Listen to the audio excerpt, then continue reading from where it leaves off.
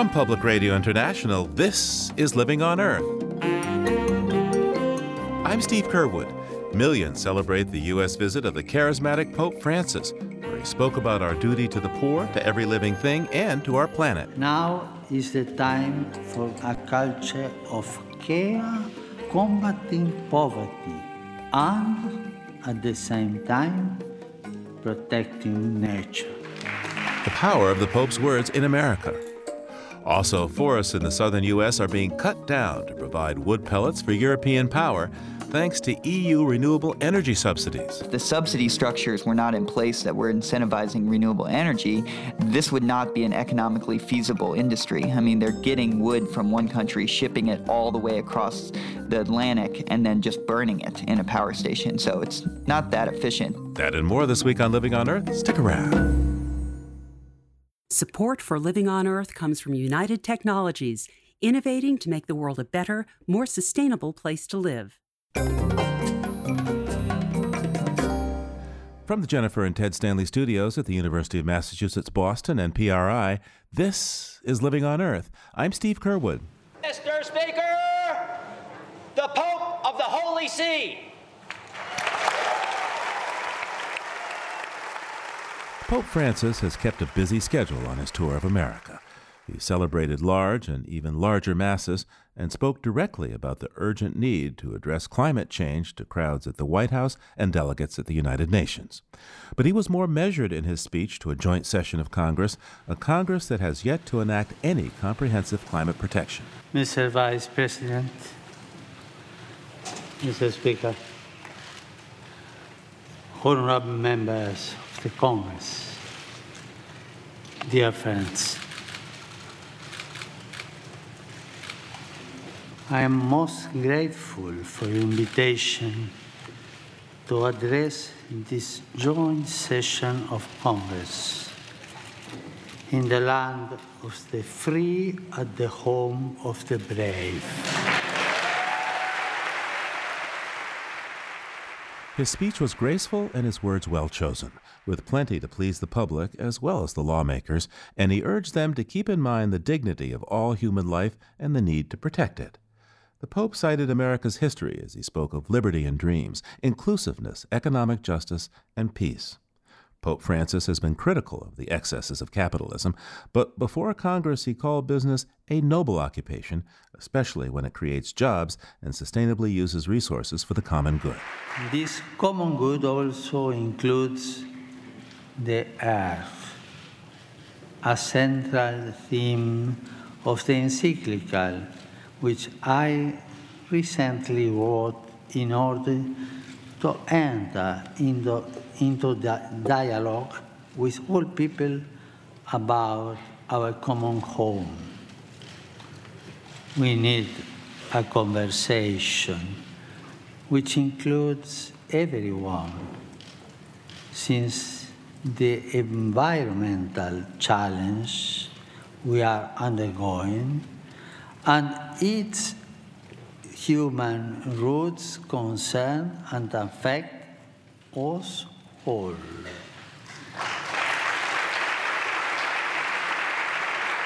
In Laudato Si, I call for a courageous and responsible effort to redirect our steps and to avert the most serious effects of the environmental deterioration caused by human activity.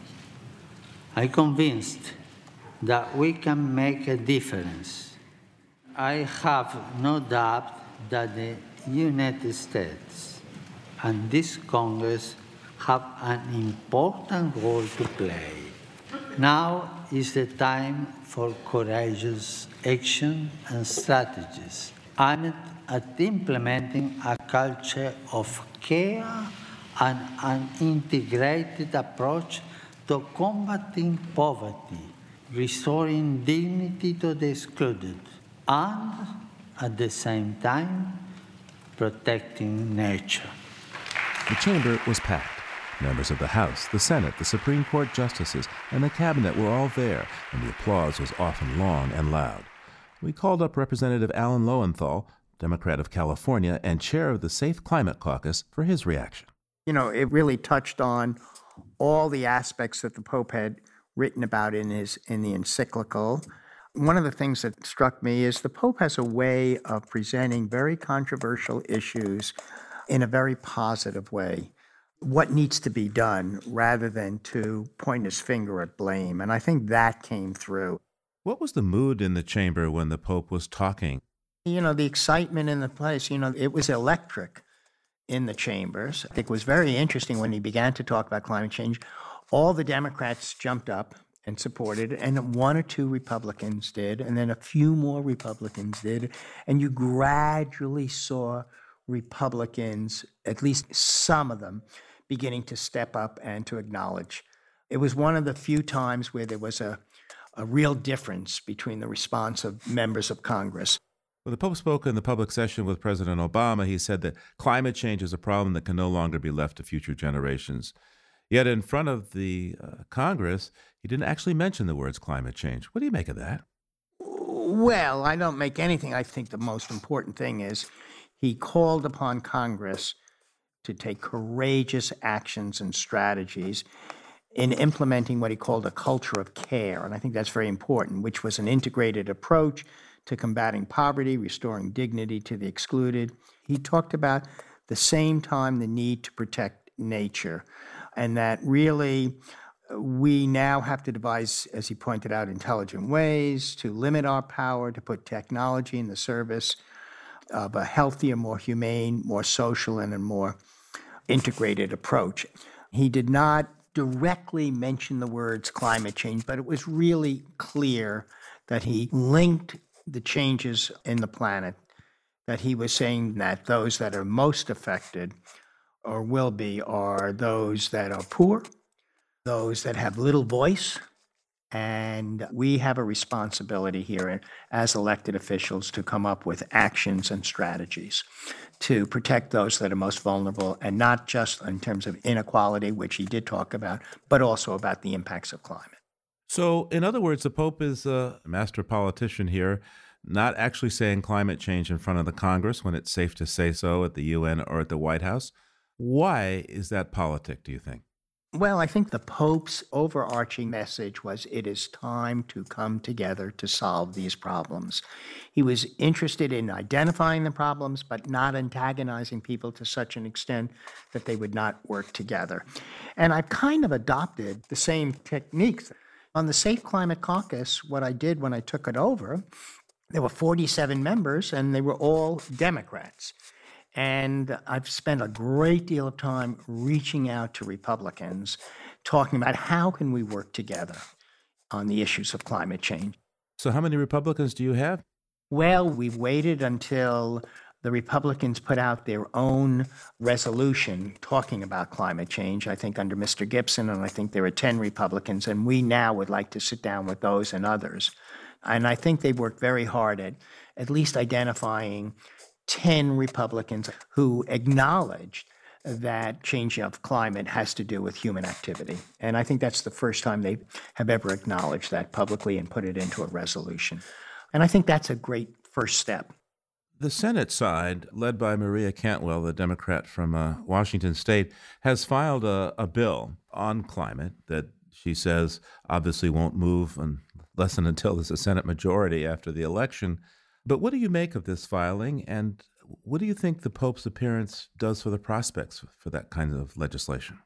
You know, I believe that it has been since the late 1990s that climate and environmental issues had reached a tipping point of critical importance. And I think that what has happened was that shortly after we began the 21st century came the 9/11 issue. And even though everybody knew or we talked about it, it became less of an important issue. We were dealing with survival, we were dealing with terrorism, we were dealing with instability throughout the world.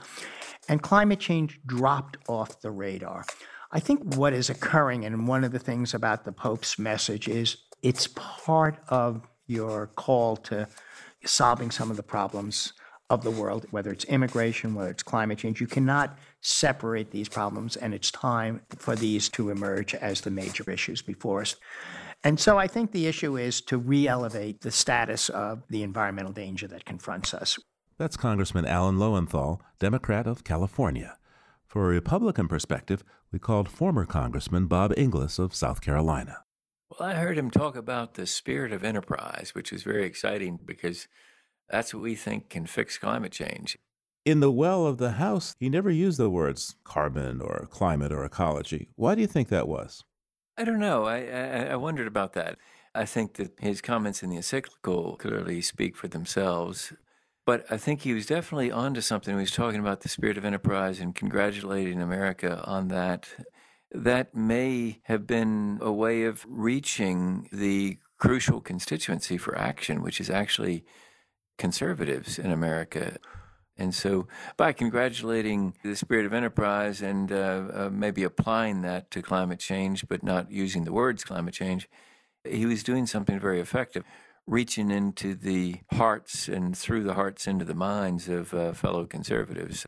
Now, famously, there have been some Republican candidates for president who have poo-pooed the Pope speaking out on climate in his big encyclical. And overall, how do you think the main body of Republican lawmakers responded to the Pope? Well, I was very heartened by the speech because I think that he's talking about things of the heart. And when it comes to action on climate change, it's mostly a matter of the heart. The head's very clear on climate change. The science is pretty clear. The economics are even clearer, that there's a very easy answer, which is just eliminate all the subsidies for all the fuels, attach all the cost to all the fuels, and the free enterprise system will sort it out. I think that there is a tendency to minimize the importance of faith. The gospel is much bigger than most of us are thinking, and that there really is quite an answer at the cross for the redemption of all of creation.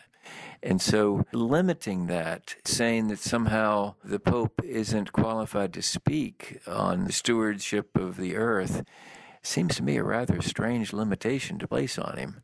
The Pope was very strong speaking about the right to life in his address to Congress. A number of ways that he took that message. One was to oppose the death penalty, and others to lift people up out of poverty. But clearly another way is the right for our living systems on the planet that support us. What was your take on that? Well, I think that he's on solid ground there, that applying that, what some may think broadly to creation care, is not really that far away from being pro-life. I mean, it is all the same thing. We have to preserve a sustainable system in order to have life on this beautiful planet that we've been given. The Pope didn't come out strongly against capitalism in his speech in front of Congress. He did say that there's a right and proper way to use natural resources, though. What do you make of that? I think that the Pope is actually right to question capitalism unrestrained by Judeo-Christian ethic. If it's not restrained, then capitalism is really a pretty lousy system. Communism might be better because at least it starts with a fiction that we're all going to share and share alike. Now, it never works out that way, but the strong message is biblical accountability, making it so that I can't do on my property something that harms your property. And the specific application to climate change, of course, is that currently fossil fuels are allowed to socialize their soot. It means that if I make electricity from fossil fuels, I'm able just to dump into the trash dump of the sky, foul up other people's lungs, foul up their property. And what the Pope seems to me is on solid ground is speaking of that kind of accountability. And if he puts it in the context of creation care, that's a fine place to put it. And if he wants to expand that and say that that's protection of life itself, well, he'd be correct in that. And it is, in fact, pro-life to talk about sustainability in that way. Conservative denominations have been very strong in politics. What influence might this appearance by the Pope have on where things go from here? This is possibly one of a series of turning points where we expand the constituency for action. Climate change has been a conversation started by the environmental left. It's a conversation that conservatives don't feel so comfortable entering. But when you have a very conservative institution, the Catholic Church, entering the conversation, it brings an opening for conservatives, certainly for conservative Catholics, but also for others of conservative faith who agree with the Pope on many things and the teachings of the Church on many things. So it could be a game changer in that it's adding new people to the conversation. Former Republican Congressman Bob Inglis of South Carolina. If you drive from New Orleans to Baton Rouge, you might notice that much of the road is built on stilts. That's because there's little solid ground in southern Louisiana. But there is a fair amount of wetland, with trees rising up out of the water. Cypress swamp used to cover much of the American South, but today it's only found in isolated pockets. The Atchafalaya Basin in Louisiana is one of the country's last great cypress swamps, and that's where Living on Earth's Emmett Fitzgerald met up with a man determined to help save it. Dean Wilson doesn't sound like a Cajun, but he's been living in the swamps of southern Louisiana for 30 years now. I remember the first time I saw the swamp, I fell in love with it. You know, you see the beautiful green trees with the Spanish moss over water, and those egrets flying around like angels. I just really fell in love with that. Dean grew up outside of Madrid, in Spain, but he came to Louisiana in his early 20s on his way to South America. He wanted to get used to the humidity and the mosquitoes before doing scientific research in the Amazon. But he never left the Bayou State. When I realized I could actually make a living of the land, I decided to stay. I was a commercial fisherman for 16 years, full-time. So I made my living hunting and fishing the swamps of the Atchafalaya Basin for 16 years.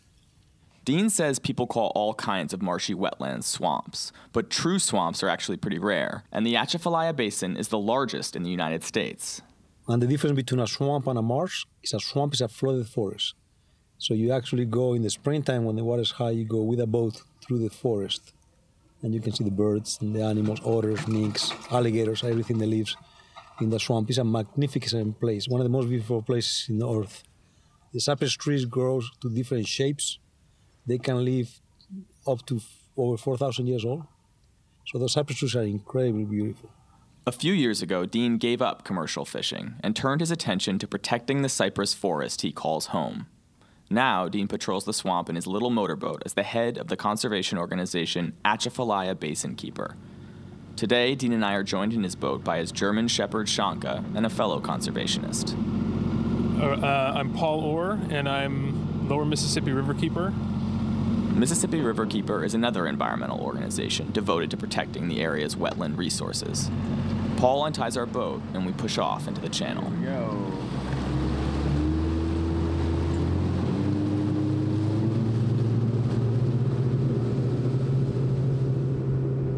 Dean steers the boat out of the main channel into the flooded forest. The depth of the water in here varies with the seasons. It's early spring when the water level is low, and our boat gets stuck on the mucky bottom. The water, as the snow melts up north and the Mississippi River rises, but obviously we haven't gotten to a high enough rise to get through here yet. Right. Do you want me to push while you steer? Yeah, that'd be good. There you go. There we go. We're free. It's always an adventure. Dean pulls the boat through the undergrowth into a clearing in the forest, and suddenly hundreds of giant cypress trees are all around us. Their trunks flare out at the bottom like grass skirts. Dean says this cypress forest is teeming with life. The swamps of the Atchafalaya are considered by scientists the most productive in the entire world.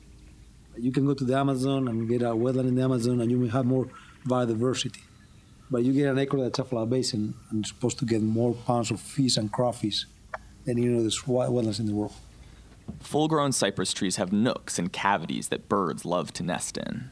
Nearly half of the waterfowl population in North America come at one time or the other to the Atchafalaya Basin. So it's a critically important ecosystem, not only for North America, but the whole Western Hemisphere.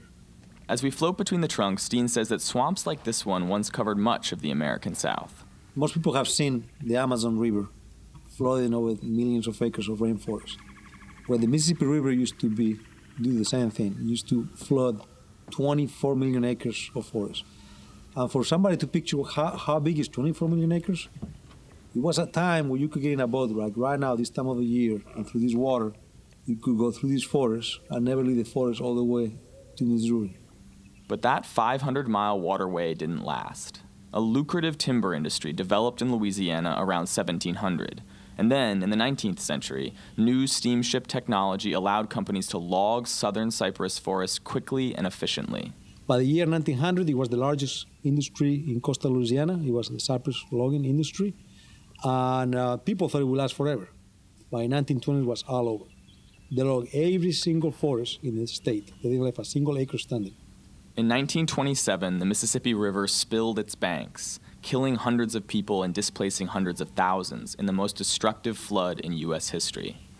The Army Corps of Engineers responded to the crisis by building levees all up and down the Mississippi to control the flow of the river.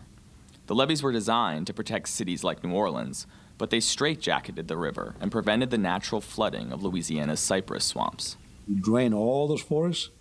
Farmers came in, they cut the trees down, and today it's mainly farmland.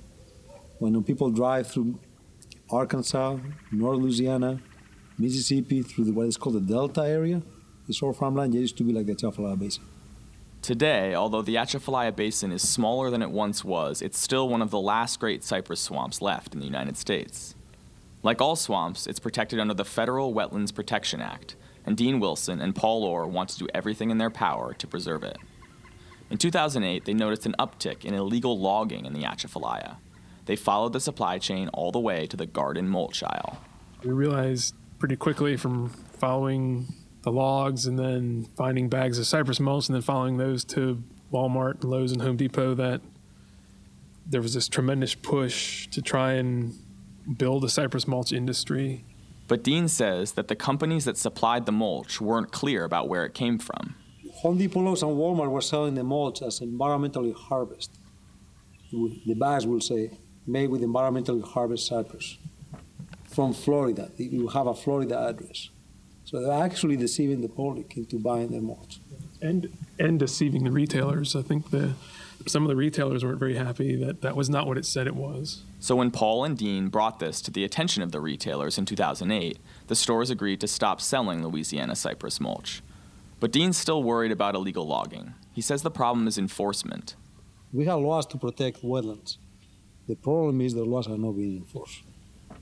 And the government ain't putting in the resources to enforce it. They don't even have a boat. So they cannot be enforced. And Paul Orr believes that problem starts with the cozy relationship between big business and the state government.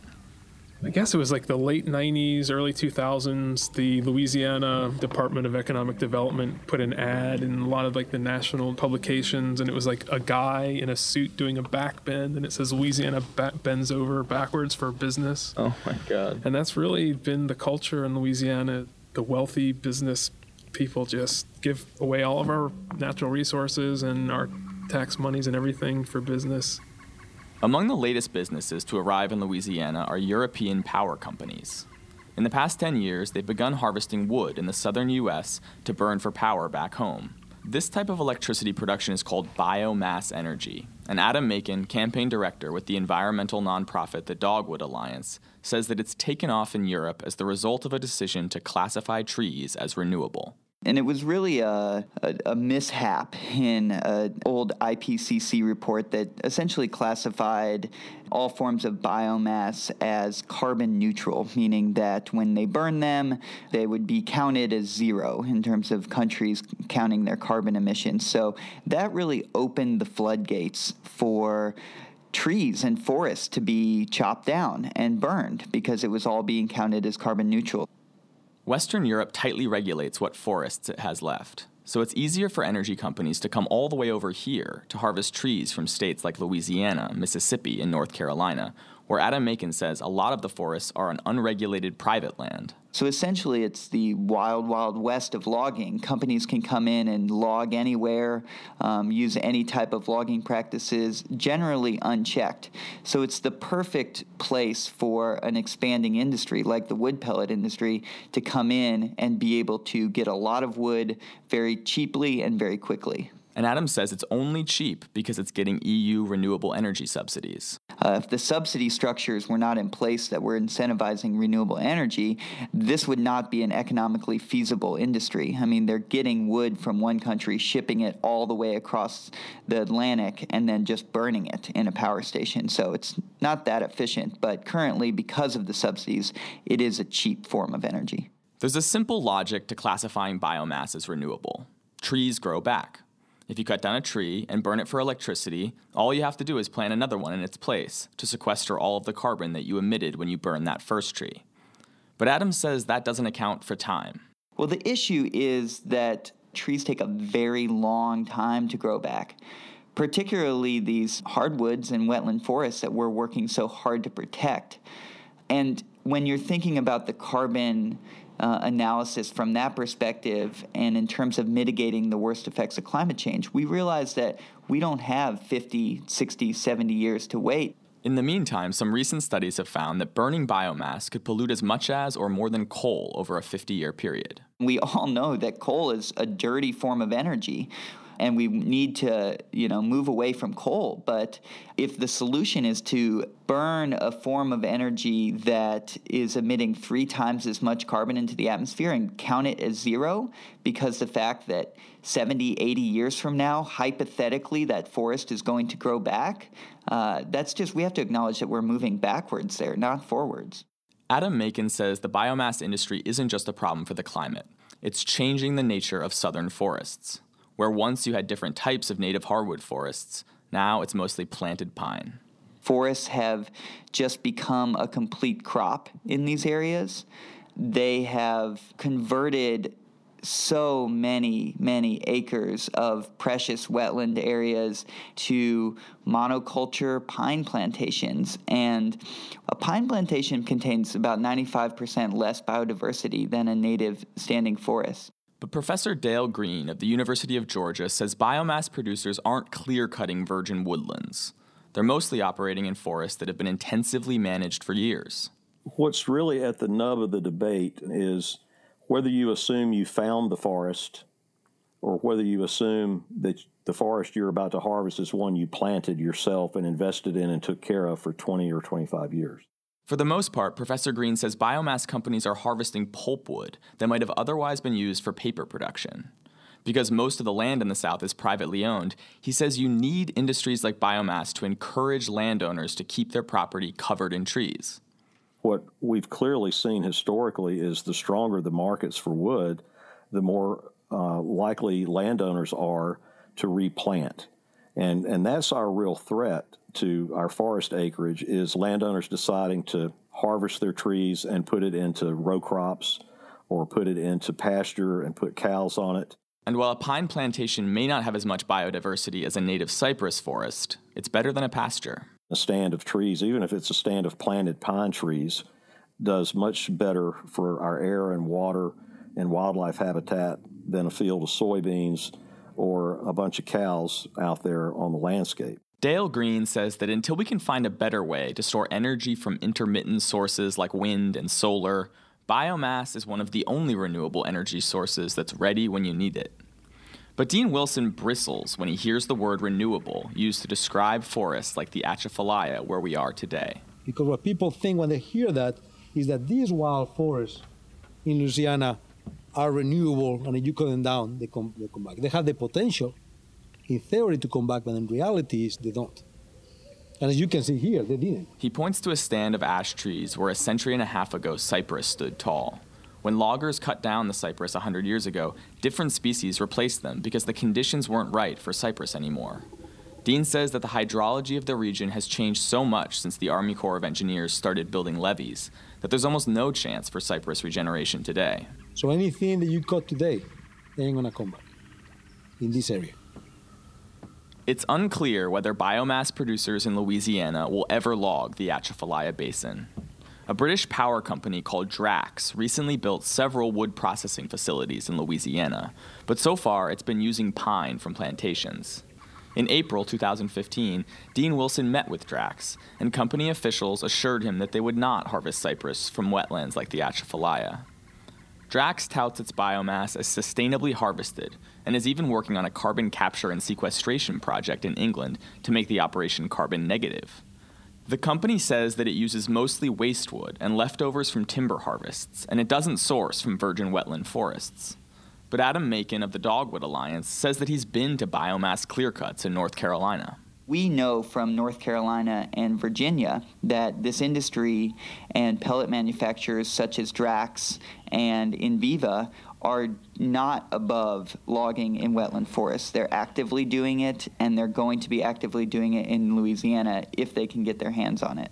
The Dogwood Alliance is working to organize communities across the South to fight the biomass industry and convince Europe to stop subsidizing wood pellet production.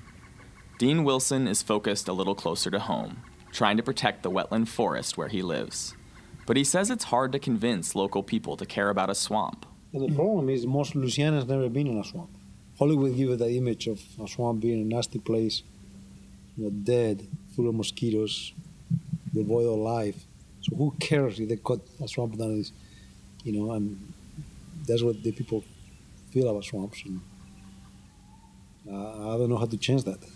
Paul Orr says that whether people know it or not, wetlands like the Atchafalaya are vital to the state. They shelter cities from storms, provide fish habitat for the lucrative seafood industry, and they're uniquely of this place. The swamp epitomizes the culture of Louisiana, sort of the heart and soul of Louisiana. It's where the Cajun culture evolved, and I think you can quantify it by saying, it's important for migratory birds, it's important for animals, it's important because it reduces storm surge, but it's also, there's just sort of a intangible connection that Louisiana has to the swamp. But Louisiana has also long played host to many of the nation's extractive industries. Paul Orr says oil, timber, and chemical companies have been pillaging the state's natural resources for years, and there's a limit to how much Louisiana can give. When all the oil's gone, when all the trees are cut down, what is Louisiana going to have? But these are like the things that I think are the most important to preserve for future generations, because it's really what makes Louisiana unique. Floating through this flooded forest with Paul Orr and Dean Wilson, two dedicated swamp defenders, I can understand why they don't want to give this up. For Living on Earth, I'm Emmett Fitzgerald in Louisiana's Atchafalaya Basin.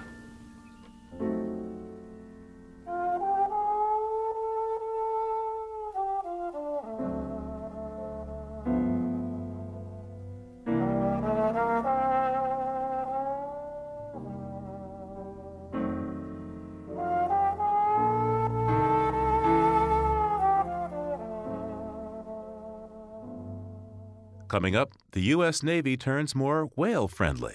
That's just ahead on Living on Earth. Stay tuned. Funding for Living on Earth comes from United Technologies, a provider to the aerospace and building systems industries worldwide. UTC Building and Industrial Systems provides building technologies and supplies container refrigeration systems that transport and preserve food and medicine, with brands such as Otis, Carrier, Chubb, Edwards, and Kidde. This is PRI, Public Radio International. It's Living on Earth. I'm Steve Curwood. Congress is running out of time to avoid a government shutdown, and caught in the Capitol Hill crossfire is a tiny budget item with a huge impact on conservation, says commentator Derek Jackson. There are probably few Americans alive who have not enjoyed the benefits of some of the more than 41,000 projects supported by the Land and Water Conservation Fund. Since 1965, it's preserved heritage sites spanning Civil War battlefields to civil rights monuments, watersheds to hunting grounds, and wilderness hiking trails to urban bike paths and skate parks. The fund helps protect and expand prairies, forests, meadows, riversides, seacoasts, and city green space. It's been such a bipartisan success that even the most controversial person ever to lead the Department of the Interior, James Watt in the Reagan era, called the fund one of the most effective preservation and conservation programs in America. Even today, in a hyper-partisan Congress, many Republicans have signed on to bills that propose to make funding permanent, though the House leadership wants to cut its budget by 38%. At the 11th hour, a consensus is building that this is no time to cut the fund. Last week, I went kayak camping in the Umbagog National Wildlife Refuge in New Hampshire and Maine. With the aid of the fund, thousands of acres have been added to the refuge. Umbagog is the last place bald eagles nested in New Hampshire in the era of DDT, and the first place they came back after the ban on that dangerous insecticide. As I paddled, an eagle blasted out of his tree perch above me and dived into the water for a fish so big and heavy it could not lift off. It paddled with its wings to shore to eat, ignoring a fellow photographer and me as we took portraits from just 50 feet away.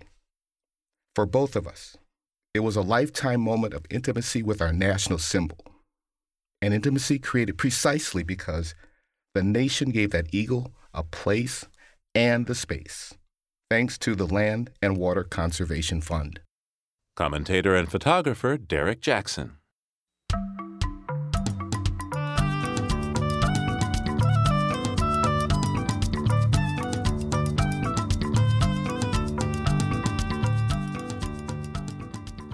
Well, the bald eagle that thrilled Derek Jackson is an endangered species success story, sufficiently recovered to be delisted 7 years ago.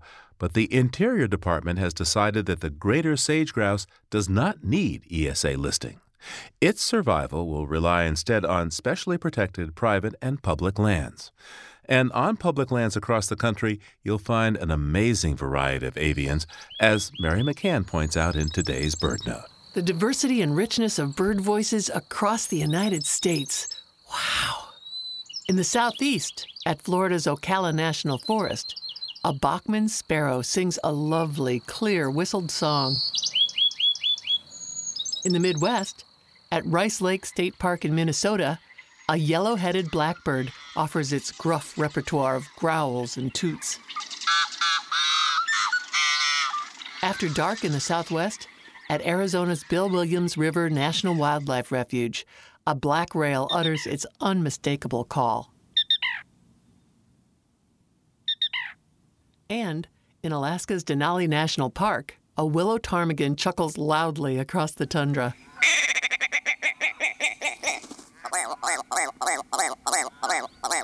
But all of these places have something vital in common.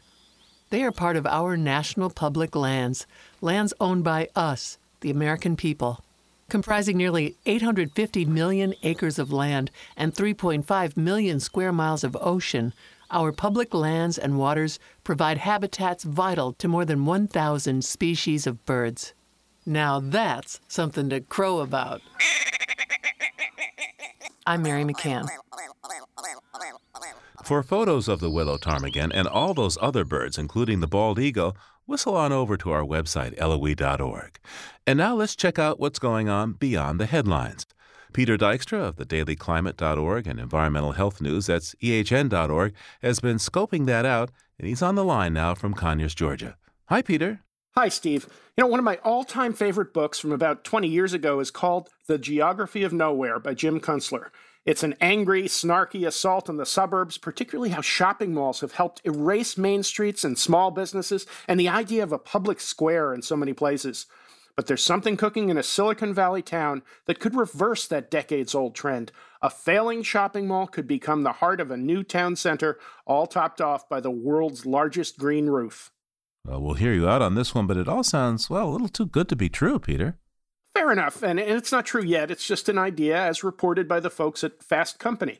But the Valco Mall in Cupertino, California has an ambitious plan, and if it's approved, the owners are committing $3 billion to turning their half-empty food court and rows of vacant stores back into a vibrant downtown.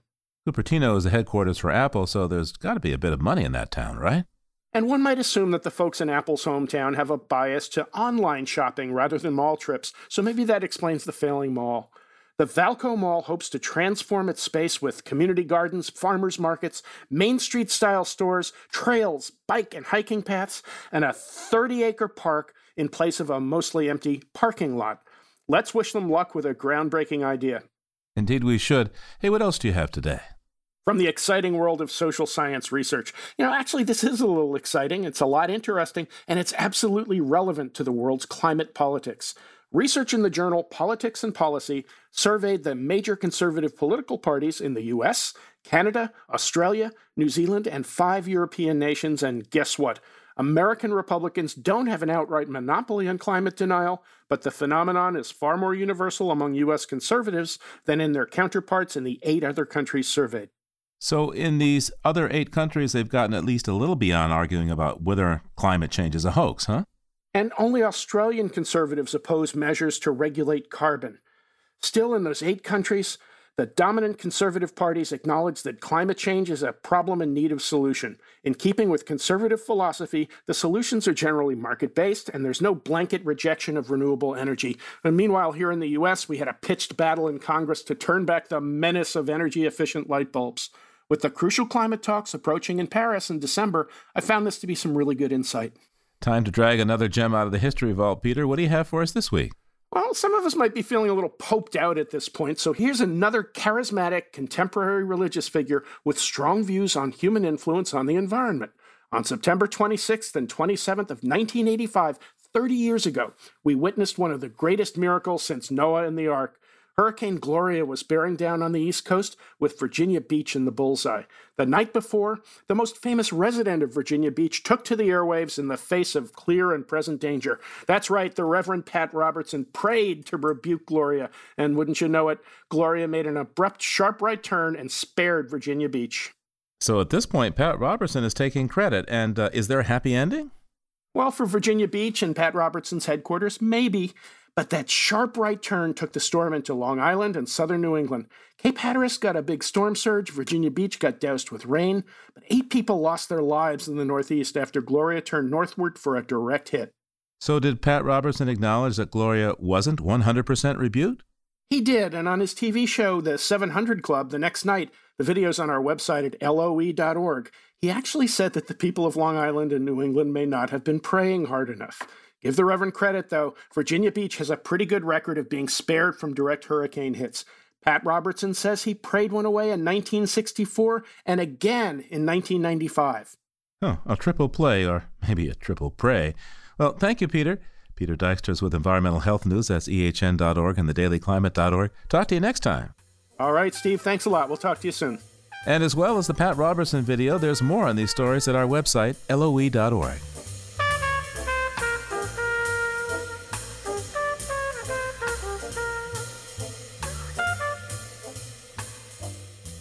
The history of whales and humans has not been happy, at least for whales.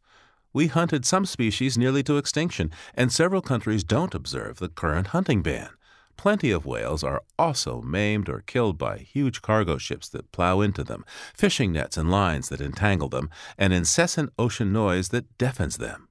Well, now there's a modest victory for whales off Southern California and Hawaii. In response to a lawsuit brought by the Natural Resources Defense Council, the Navy will restrict its use of damaging sonar in key whale habitat. Zach Smith is a senior attorney with NRDC. Welcome to Living on Earth, Zach. Thank you. What exactly did the Navy agree to do here? Well, the Navy agreed to do several things. Most importantly, they agreed to set aside certain areas within their range where they conduct training and testing activities, and set aside those areas where they won't use particular types of technologies that are dangerous for marine mammals, such as sonar and the use of explosives. And so we identified those areas in Hawaii and Southern California that are important to marine mammals, and many of those were set aside where they'll no longer conduct those kind of activities. We also got an agreement that should help reduce the incidence of ship strikes, which are problematic for blue whales and other great whales that migrate along California's coast. Now, how did this all come about? Well, it's a long story. I'll give you the short version. Okay. In 2000, there was a mass stranding of beaked whales and other species in the Bahamas. And very quickly, some scientists started to link it to the Navy's use of sonar in that area. And a report over time was conducted by the Navy and the National Marine Fisheries Service, which concluded that sonar was, in fact, the cause of those strandings and deaths of those marine mammals. And kind of since that time, literature has developed, scientific research has been conducted, and NRDC has had several lawsuits in which we have challenged the adequacy of the Navy and the Fisheries Service's analysis of impacts. So that story kind of continued until close to 2 years ago, a year and a half ago. We sued over the Navy's 5-year plan to conduct training and testing activities in Southern California and Hawaii, where their own models estimated more than 9.5 million incidences of harm to marine mammals over 5 years, hundreds of deaths they asked for authorization for. So we sued and said that they hadn't done an adequate analysis, that they had not prepared adequate measures to protect marine mammals. And we won in court on all claims under the Endangered Species Act, the Marine Mammal Protection Act. And then the question was, well, how do we then remedy their violations of law? And that's the settlement that we just reached. How big a deal is this from the perspective of cetacean conservation? This is very important. I mean, it's a huge victory for conservation for marine mammals, because what it does is, for the first time, it says, how can we achieve those national security goals and the training goals that we have, while at the same time maximizing protection for marine mammals? And so thus, for the first time, you see the Navy and the Fisheries Service sitting down, looking at the biologically important areas that have been identified for different species throughout the ranges, and trying to determine whether or not they could set aside those areas or take other steps to limit harm in those areas. And that is something that the Navy had been resisting doing for years. And so in that sense, it's incredibly significant. And it's a model that should be used for the Navy going forward and could be applicable to other agencies as they plan activities along our coasts. By the way, how does sonar impact whales and dolphins? Sonar has a range of impacts that it can have on marine mammals. On one end of the scale, you have outright death. If you're close enough to a sonar source with the kind of high-intensity sound that is emitted from those sources, it can lead to internal organ damage. There are indications of, bleeding from the ears and the eyes. And so there's those kind of impacts at the very, closest range, and the most horrible ones. As you move away from the source, and the less severe types of injuries would be permanent hearing loss, temporary hearing loss, which are still incredibly significant for marine mammals. They depend upon hearing for all of their interactions in the environment. The ocean is a very dark place after you get down deep enough where they spend most of their time.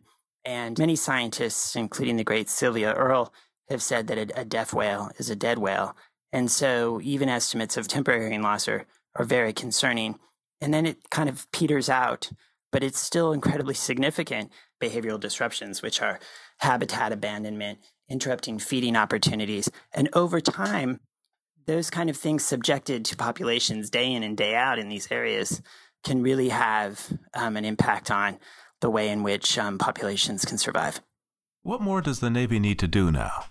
Well, this is a great opportunity. The kind of collaborative effort that we were able to achieve through this settlement is hopefully something that we can take to the other ranges where the Navy conducts its activities, along the Atlantic coast in the Gulf of Mexico, where there are even a larger number of impacts to the marine mammals that live in those areas, Pacific Northwest, Gulf of Alaska, the Mariana Islands. I mean, there's a lot of areas where our Navy operates and where this kind of approach, which is very common sense, should be the next step.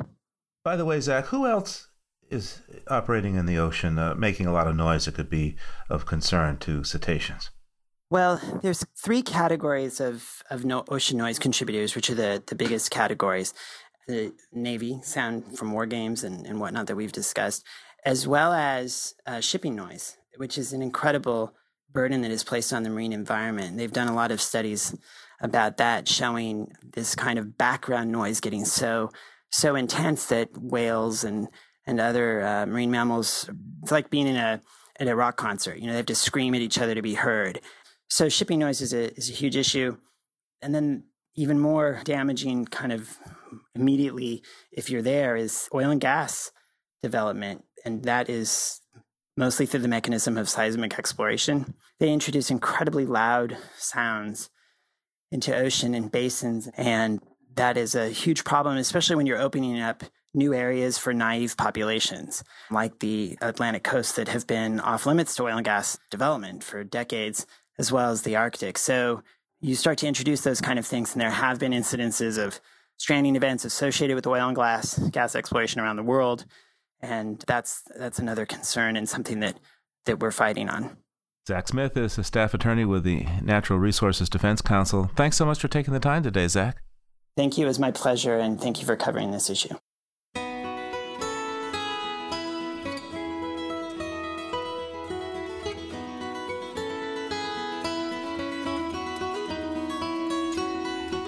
Living on Earth is produced by the World Media Foundation and brought to you from the campus of the University of Massachusetts, Boston, in association with its School for the Environment, developing the next generation of environmental leaders. Our crew includes Naomi Ehrenberg, Bobby Bascom, Emmett Fitzgerald, Lauren Hinkle, Helen Palmer, Adelaide Chen, Jenny Doring, John Duff, and Jennifer Marquis. Tom Tiger engineered our show with help from Jake Rigo, Noel Flatt, and Jeff Wade. Allison Lirish-Dean composed our themes. You can find us anytime at LOE.org and like us, please, on our Facebook page. It's PRI's Living on Earth, and we tweet from @LivingOnEarth. I'm Steve Curwood. Thanks for listening. Funding for Living on Earth comes from the Grantham Foundation for the Protection of the Environment, supporting strategic communication and collaboration in solving the world's most pressing environmental problems. Support also comes from the Candida Fund and Trinity University Press, publisher of Moral Ground, Ethical Action for a Planet in Peril. 80 visionaries who agree with Pope Francis. Climate change is a moral issue for each of us. tupress.org. And Gilman Ordway for coverage of conservation and environmental change. PRI, Public Radio International.